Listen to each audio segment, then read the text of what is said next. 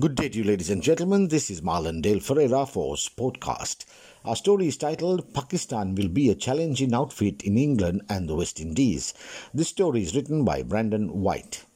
Pakistan has recalled pace bowlers Mohammad Abbas and Naseem Shah for the Test series against the West Indies. Meanwhile, Azam Khan, the uncapped hard-hitting batsman from Quetta Gladiators, has been picked in the T20 international setup for the series against England and the West Indies. The T20 international squad also includes veteran all-rounder Imad Wasim. We have remained consistent in our selection and kept the same core of cricketers who have been in the setup for a while.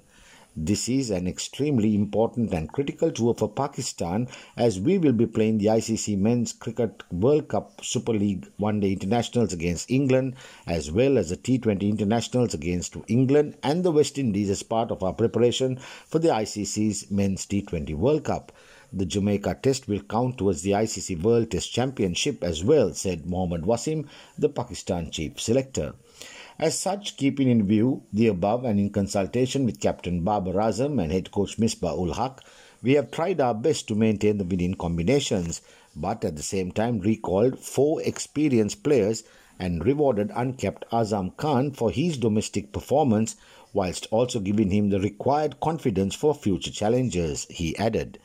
Yasir Shah's inclusion is subject to clearing his fitness test. He was sidelined due to a knee injury after the second test against South Africa earlier this year and was expected to reclaim complete fitness for the West Indies tour. It, however, has not been the case, but we remain hopeful that he will complete his rehabilitation before our team departs, he added. The side, since the home series against South Africa, have maintained an upward movement, but still there are a few loose ends that we would like to close by the end of the England and West Indies tours so that there is absolute clarity on our compositions for the post-West Indies tour engagements. I strongly believe the changes will plug those gaps and will put us in a strong position in our endeavours to feature in the top 3 across all formats by the end of 2023, concluded Wasim. Pakistan will play 3 one-day internationals and 3 T20 internationals in England from July 8th to the 20th before taking on West Indies in 5 T20 internationals that will be followed by 2 test matches.